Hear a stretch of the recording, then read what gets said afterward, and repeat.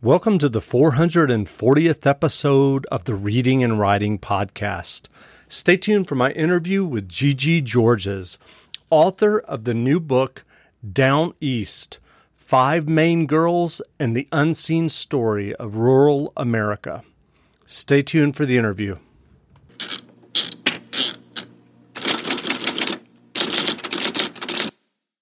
Welcome back to the Reading and Writing Podcast. My guest today is Gigi Georges, author of the new nonfiction book, Down East, 5 Maine Girls and the Unseen Story of Rural America. Gigi, welcome to the podcast. Thank you, Jeff. It's great to be with you today. Sure. If someone hasn't heard about your new book, Down East, 5 Maine Girls and the Unseen Story of Rural America yet, how would you describe the book and the story that you were trying to tell with your reporting?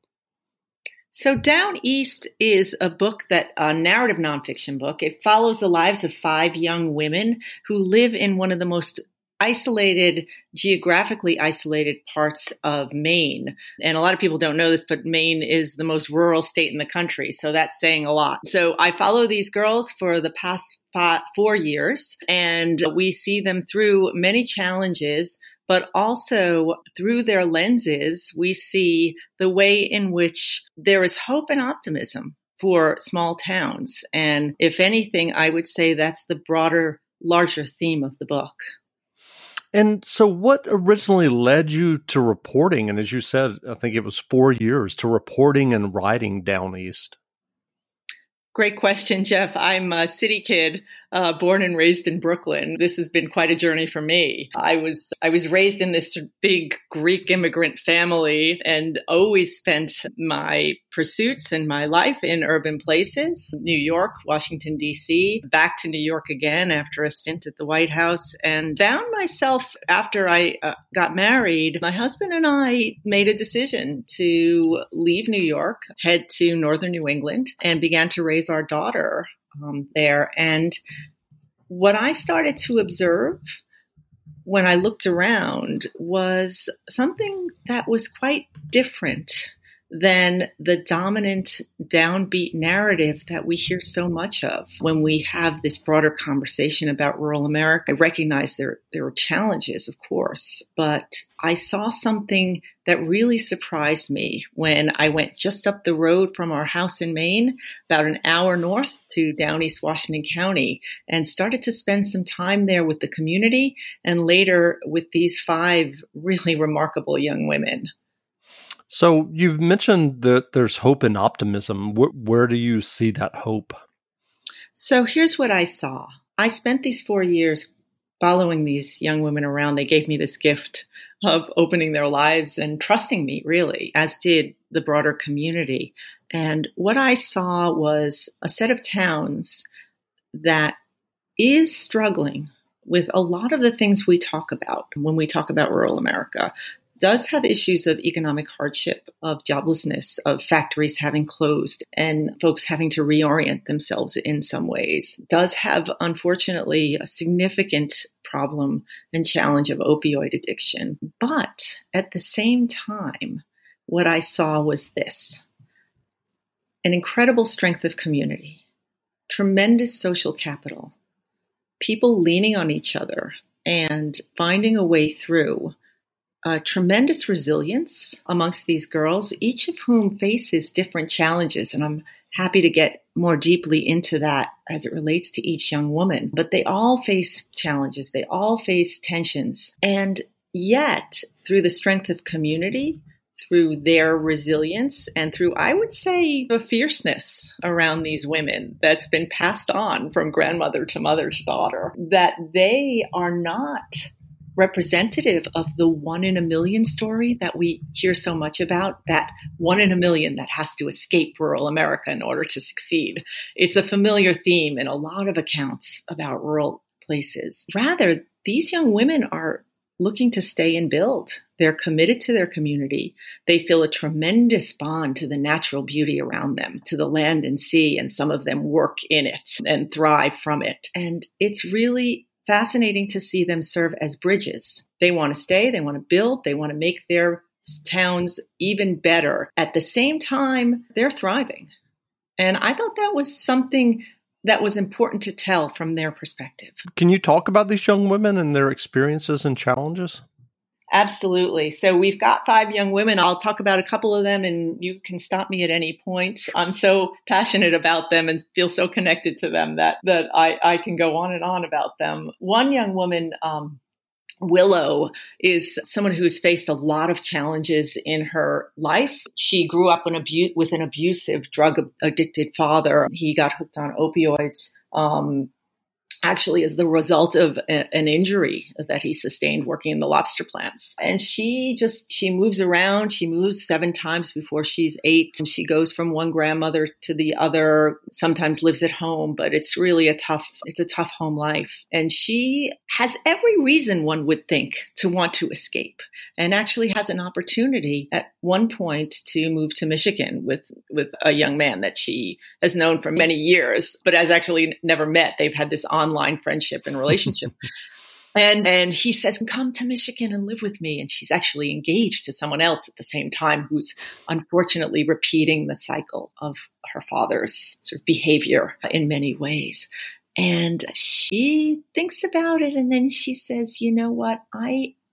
My heart is down east. Can't leave this place. I am so connected to the nature of it. She works at the local wharf. I'm connected to the land and sea. I'm connected to the community. She has tremendous mentors at the school, and one art teacher in particular that I get into, Britt Francis, who goes by Franny, who really shows her that she has value, that she's talented in her photography. And she goes on and she pushes through, and she is not a victim. And that pushing through, that resilience, is very much connected to her sense of place. She's just one example, and I'm happy to continue on. Yeah, sure. Why don't you give us another one? That sounds wonderful. So one other is Vivian, her best friend. And Vivian comes, unlike from Willow, from an established Down East family. Her father's a town selectman, and he's high up there's a lot of blueberry farming in that part of Maine. In fact, one of the towns is known as the blueberry capital of the world. That's Cherryfield.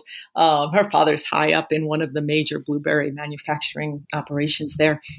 And she goes through her own struggles, though. She rebels against the town culture. She rebels against her church, which is Baptist Church of quite conservative faith and practices. And she becomes, in some ways, what one might have expected Willow to be, her best friend. Willow is the stable one, the mom, the nurturer. And Vivian goes out and explores recklessly as a teenager, sneaks off in the middle of the night and does some dangerous things. And yet, even though she goes through this rebellion and has significant questions about her town, she still comes around to feel that the social capital, the sense of community, certainly the nature around her, is sustaining. And although she doesn't settle down east, she ultimately ends up pursuing nursing and moving to an even more remote part of Maine, way up near Fort Kent, up at the border. And that's where she's finishing her nursing degree. And she's made a commitment to that community up there, which in some ways is not that dissimilar from down east. For those who are not that familiar with the geography of Maine, can you explain exactly where down east, where that is? Yes, it's pretty far up there, and this part of Down East is in Washington County, which is one of the poorest counties in the state. If those who are familiar most with, as many people are, with Acadia, Bar Harbor, and the surroundings, it is about an hour north of Acadia, and it's coastal. It's known as Western Washington County, as well as Down East Washington County, but it's all coastal, and there's a lot of lobster fishing there, and there's a proud heritage of that as well. But really, in some ways, a stone's throw away from what I describe as the busloads and billionaires of Acadia, which is always something that has been remarkable to me as I spent those many hours driving up Coastal Route 1 and back to our home in Southwest Harbor, that it is so geographically isolated, yet in so many ways just as stunning as that Acadia shoreline. As you mentioned, you've followed these young women for 4 years. This sounds like a massive amount of reporting. Can you tell us a little bit about that experience, just in terms of these young women are from, as you said, a very isolated and rural community? What did you have to do as a writer to convince them to open up to you and allow you access to their lives? It's interesting because, as you would imagine, I did wonder initially whether they would open themselves in the way they did. And I hoped, but I didn't expect. Right. When I went into this, I had the good fortune of having some introductions through a good friend named Reverend Scott Planting, who runs a wonderful nonprofit that's actually been based in Bar Harbor for many years. Scott Planting sat down with me one day, actually with me and my husband, Jeff, and we're good friends. And he's so thoughtful about these issues. And he spent so many years working through the Maine Seacoast Mission and through other efforts with the kids and the communities in Washington County and the Maine Islands. And I explained to him that I was just seeing something different. And I wanted to explore it. I wanted to dig deeper. I wanted to understand it. I particularly wanted to delve into, because I have an education policy background, to delve into sort of life for teenagers at the high school. And he said to me, I'll introduce you to the school superintendent. I'll introduce you to the school principal and a couple of others. Go talk to them, sit down with them. And I think you'll be surprised at what I know that his good word opens some doors for me. But I will say this to a person, everyone in the community was so welcoming. And I'm so grateful, because I think it does take a lot for any community to open themselves up to someone from outside and allow them to get a really close look. The girls I came upon by the principal was really great about offering me the opportunity to sit down in some informal focus groups with some of the juniors and seniors in the high school, young men and women at first. And when I did that, I was struck. I was struck by all of them. They were so thoughtful, but I was particularly struck by the way in which the young women were excelling and in many ways surpassing the boys around them in academics, in athletics, in pursuit of the arts, in general ambition and leadership. And I asked some of the girls if I could talk to them again one-on-one, and narrowed the field. And from there, hit upon these 5 young women who were both willing and, I thought, really exemplary of the sort of broader landscape of young women in Down East today.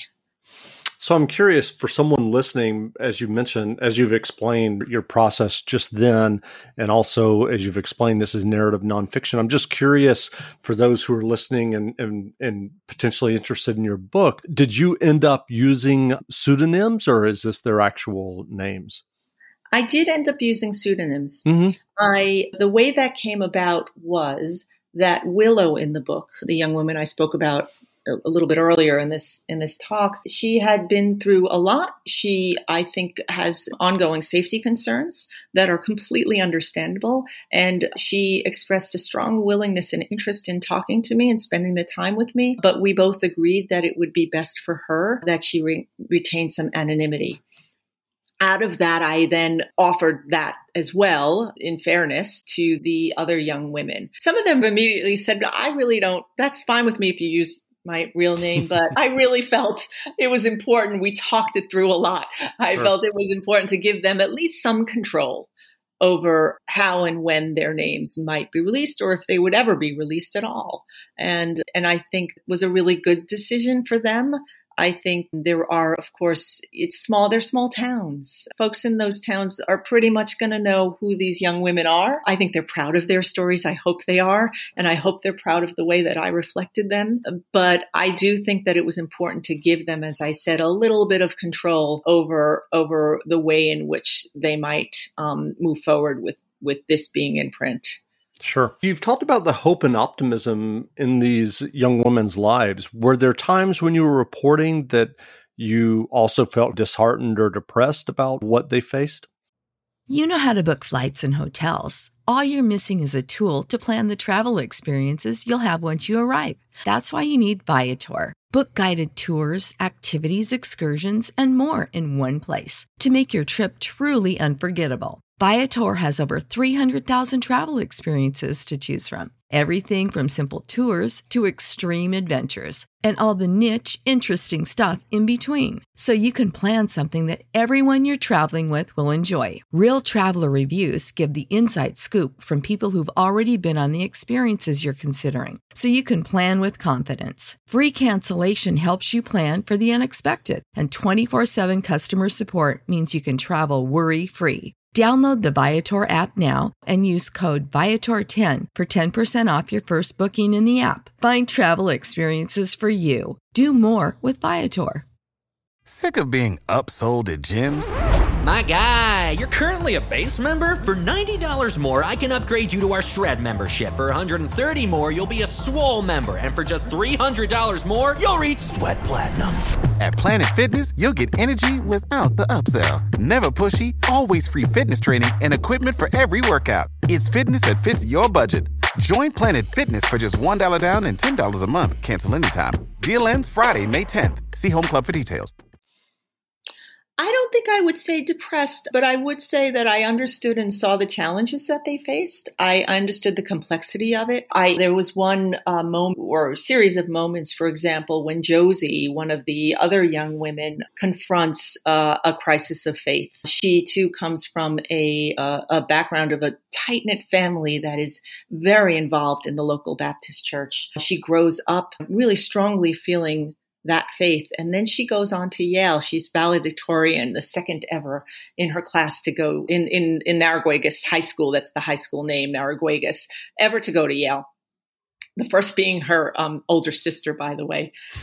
And she confronts at Yale some real questions about what the different environment, as one would expect, coming from a small town, feeling a different culture. And she embraces it in some ways, in many ways, and in other ways she retains what she believes is strong in terms of what she's come to Yale with, what she brings from down east. And at one point, though, she confronts this crisis of faith that gets sparked by the death of her uncle at a relatively young age, and questions God and questions the religion and questions the church that she has grown up in that's been so much a part of her life. And I thought that crisis, that moment, I imagine is faced by many young people at any point that they encounter something. And I thought she had so much self-awareness about it going through it. That's one example. There are others, certainly looking at the poverty, certainly looking at and encountering young people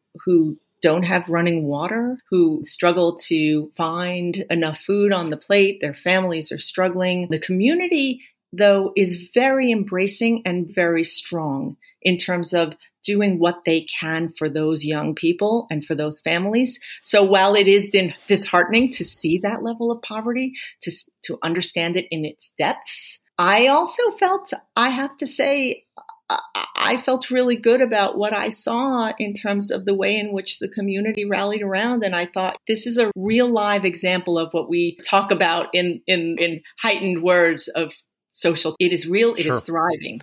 There's a lot of discussion on the national political level about the loss of middle-class jobs. I'm curious, in your reporting about these young women, what do you think is the biggest barrier down the road for them in terms of a job enabling them to stay in this area that they're obviously very connected to? So I think that there are some barriers, and then I think there are some reasons for optimism that I'll come around to. One of the barriers is that there aren't, you've had this cycle that you see in a lot of places in rural America where a lot of the old standard jobs, the manufacturing jobs, the mill jobs, the jobs where there is production, that those have disappeared. And that's true down east as well. And what you have is a lot of service jobs, and you have some opportunities, for example, around nursing assistants, around some levels of speech pathology, where There are job opportunities and there is need, but there are some barriers. One is that the pay tends to be quite low. Earning a living wage is not as easy as one might imagine. The other is that because it's pretty geographically isolated, the transportation, for example, it's quite a long round trip. And so you've got to have access to reliable transportation. A third barrier, of course, is the technology barrier that we often refer to as the digital divide. That this is improving in places like Down East, thanks, frankly, to some real local community efforts. But that broadband, right, it's not prevalent. It's not strong. And so even, for example, in COVID, as you would imagine, as we've seen in other places that are remote, having virtual learning became somewhat of a barrier for these young people in the high school and for the teachers. So there are those barriers. I will say this, though, what was really interesting and really gratifying to see were the way in which, again, the community interacting with the state of Maine and with other private entities has worked hard to expand the opportunities for young people. I talk right in the book, about one effort to bring a career and technical education center to Down East Washington County, one of the few areas in Maine that didn't have good access to one. And the school principal and the superintendent took the lead on really fighting hard to bring this to Down East Washington County because the families were just desperately clamoring for it. Because those jobs, the jobs that would come out of it, the jobs that would include things like mechanic jobs or jobs related to lobster boat building, where you have such a thriving lobster industry and there is such a need for that. Jobs that go around other services, healthcare and daycare and the like, and early childhood education for both young men and women. There was just a real clamoring for it, and they fought hard for it and they got it. And they're now moving into their second year of having kids going into those programs, into that center that's right in the heart of Down East Washington County. And there's optimism that those opportunities will bring more career paths for the young people there. I'm curious, and you've talked about what surprised you in terms of the hope and optimism. Were there other things that surprised you in the reporting that you were doing? I think that I was most surprised by the strength of the voices of these young women, by the tremendous self-awareness that they have as they've moved through the various challenges that they've faced. I expected them to be strong and resilient. That is, after all, one of the trademarks of Mainers. But I really was surprised at the depth at which they were able to, at a very young age, work through what they were facing, what their community is facing, and really come out the other side even stronger in many ways. And I attribute that to, in many ways, that connection, that fight that I saw in these towns that is too often, I think, overlooked when we settle in on the challenges and the sort of hardships that small communities like this face, particularly in rural America. Sure. What nonfiction books or novels have you read recently that you enjoy? I have to say I've been reading a lot of Maine literature recently, and I would say there are two that are at the top of my list. One recently published novel by a first-time novelist named Gregory Brown called The Lowering Days is absolutely beautiful, and I commend it to anyone. It is an extraordinary novel about moral crises, as well as an evocative novel of place that takes place in the Penobscot River Valley. And I would also recommend another Maine author, Susan Conley, whose written many books, but her most recent book, Landslide, is just a terrific account of a family in crisis on a remote Maine island and touches on some of the similar themes that I touch on, but in a very different way. Where can people find you online if they want to learn more about you and your book, Down East? You can feel free to go to the HarperCollins website, or honestly to any major bookseller website or anywhere where books are sold. Great. Well, again, we've been speaking with Gigi Georges, author of the new book, Down East, Five Main Girls and the Unseen Story of Rural America. The book is on sale now, so go buy a copy. And Gigi, thanks for doing this interview. Thank you so much for having me, Jeff. It was a pleasure. Now, stay tuned for a brief excerpt from the audiobook of Down East, Five Main Girls and the Unseen Story of Rural America by Gigi Georges, narrated by Lisa Flanagan. Available from Harper Audio, wherever audiobooks are sold. It's 5 a.m., and I'm driving up the Maine coast toward the Harrington River. I'm on the periphery of the state and the edge of the entire nation, but in the heart of Down East, Washington County. A soft October sun has just begun to arch across the sky. The land is unforgiving, sheathed in granite, dotted by austere homes and punctuated by low-lying brush. Around me, lobster fishermen are settling in for another day of work. Some have traveled to open waters through moonlight, eager to get a jump on their hauls. Others, in smaller boats, are just setting out. They'll hover closer to shore or hug an inlet tucked in the jaws of the jagged coast. They'll fish like generations have before them.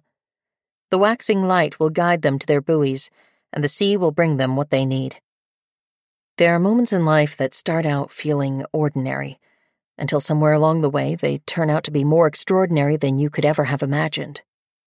There are places that echo long after you've left them. And there are people, strangers at first, who end up bringing you the faith and perspective you never quite realized you were missing. So it was for me down east. It's not just the region's sweeping geography, the way it feels so close to nature that you can hear its heartbeat through the trees and see its soul through the fog that dances on its skeletal coast. It's not just the feeling of being utterly alone as you wind across the Black's Woods Road, complete with its whispered legacy of a haunting ghost named Catherine. It's the reverence with which generations of families have wrapped themselves around this place, thrived in terrain that leaves no room for idleness or self-pity, and woven a code of honor around the community they've built. They're not just from down east, but of it. And despite the multiple challenges they face, there's nowhere else they'd rather be. An hour into my early morning coastal drive, I turn off U.S. Highway 1. I make my way through the narrowing, unpaved stretch that will lead me to Harrington's town landing dock. When I get there, Olivia Marshall, one of the few female lobster boat captains in Down East Maine, is standing beside her 36-foot boat, the Gold Digger. Olivia is in her early 40s and striking, with long blonde hair, silver blue eyes, and perfect teeth. She's been fishing since she could walk. She married a lobsterman straight out of high school, and together they raised 2 boys who fish.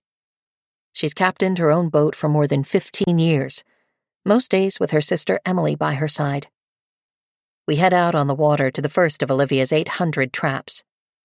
Both the bay and the boat are quiet, despite the presence of a dozen other working vessels. Fishermen here don't care for idle talk. Olivia will haul about 1/3 of her traps today before she heads to shore mid-afternoon. Instinctively, she flicks her left-hand fingers around the Gold Digger's steering wheel. Her eyes are trained on her traps, and the light creeps higher to reveal a perfect sky. She is at home. This is a place of seafarers and sacrifices, where people are as tied to the whims of the water around them as human beings can be. Their sea, the Down East Sea, is a blue-hued canvas, spotted with brightly painted buoys to which the captains stake their claims. The buoy colors and patterns are unique to every owner. Admire them from afar, but don't dare to touch them if you value your limbs, as these buoys represent the fisherman's livelihood, honor, and for many their birthright and passage to a cherished way of life. Here, seasons define that life. Each summer the lobstermen glide across a steady sea and their workdays stretch through endless sunlit hours. By the time October rolls around, they give the chilling air a knowing nod and quicken their pace. As fall succumbs to winter's yawn, they brace their boats against the coming freeze. Months later, when they feel the ice-blown craters in the roads beneath their pickup trucks, the lobstermen know that finally spring has come.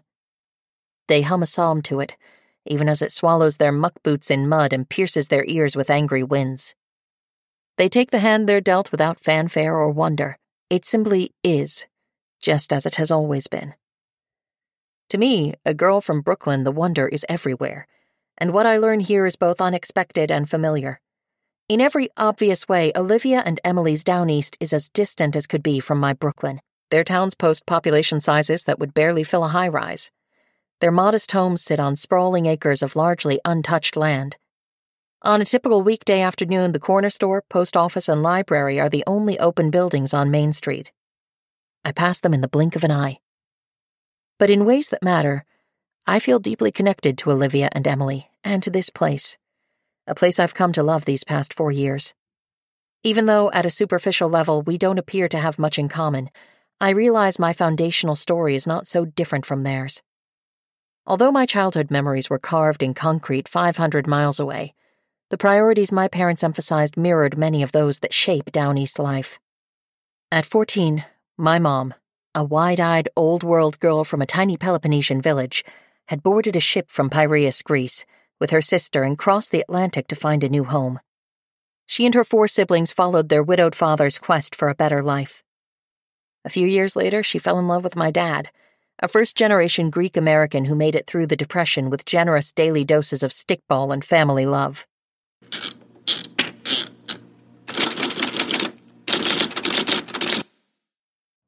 You know how to book flights and hotels. All you're missing is a tool to plan the travel experiences you'll have once you arrive. That's why you need Viator. Book guided tours, activities, excursions, and more in one place to make your trip truly unforgettable. Viator has over 300,000 travel experiences to choose from. Everything from simple tours to extreme adventures and all the niche, interesting stuff in between. So you can plan something that everyone you're traveling with will enjoy. Real traveler reviews give the inside scoop from people who've already been on the experiences you're considering. So you can plan with confidence. Free cancellation helps you plan for the unexpected. And 24/7 customer support means you can travel worry-free. Download the Viator app now and use code Viator10 for 10% off your first booking in the app. Find travel experiences for you. Do more with Viator.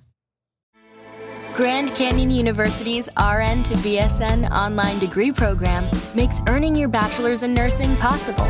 Balance online coursework with local in-person clinicals to position yourself for potential leadership opportunities in the time you have from wherever you are, leaving room for what matters. Achieve your goals with your personalized plan and team behind you. Find your purpose at Grand Canyon University. Visit gcu.edu.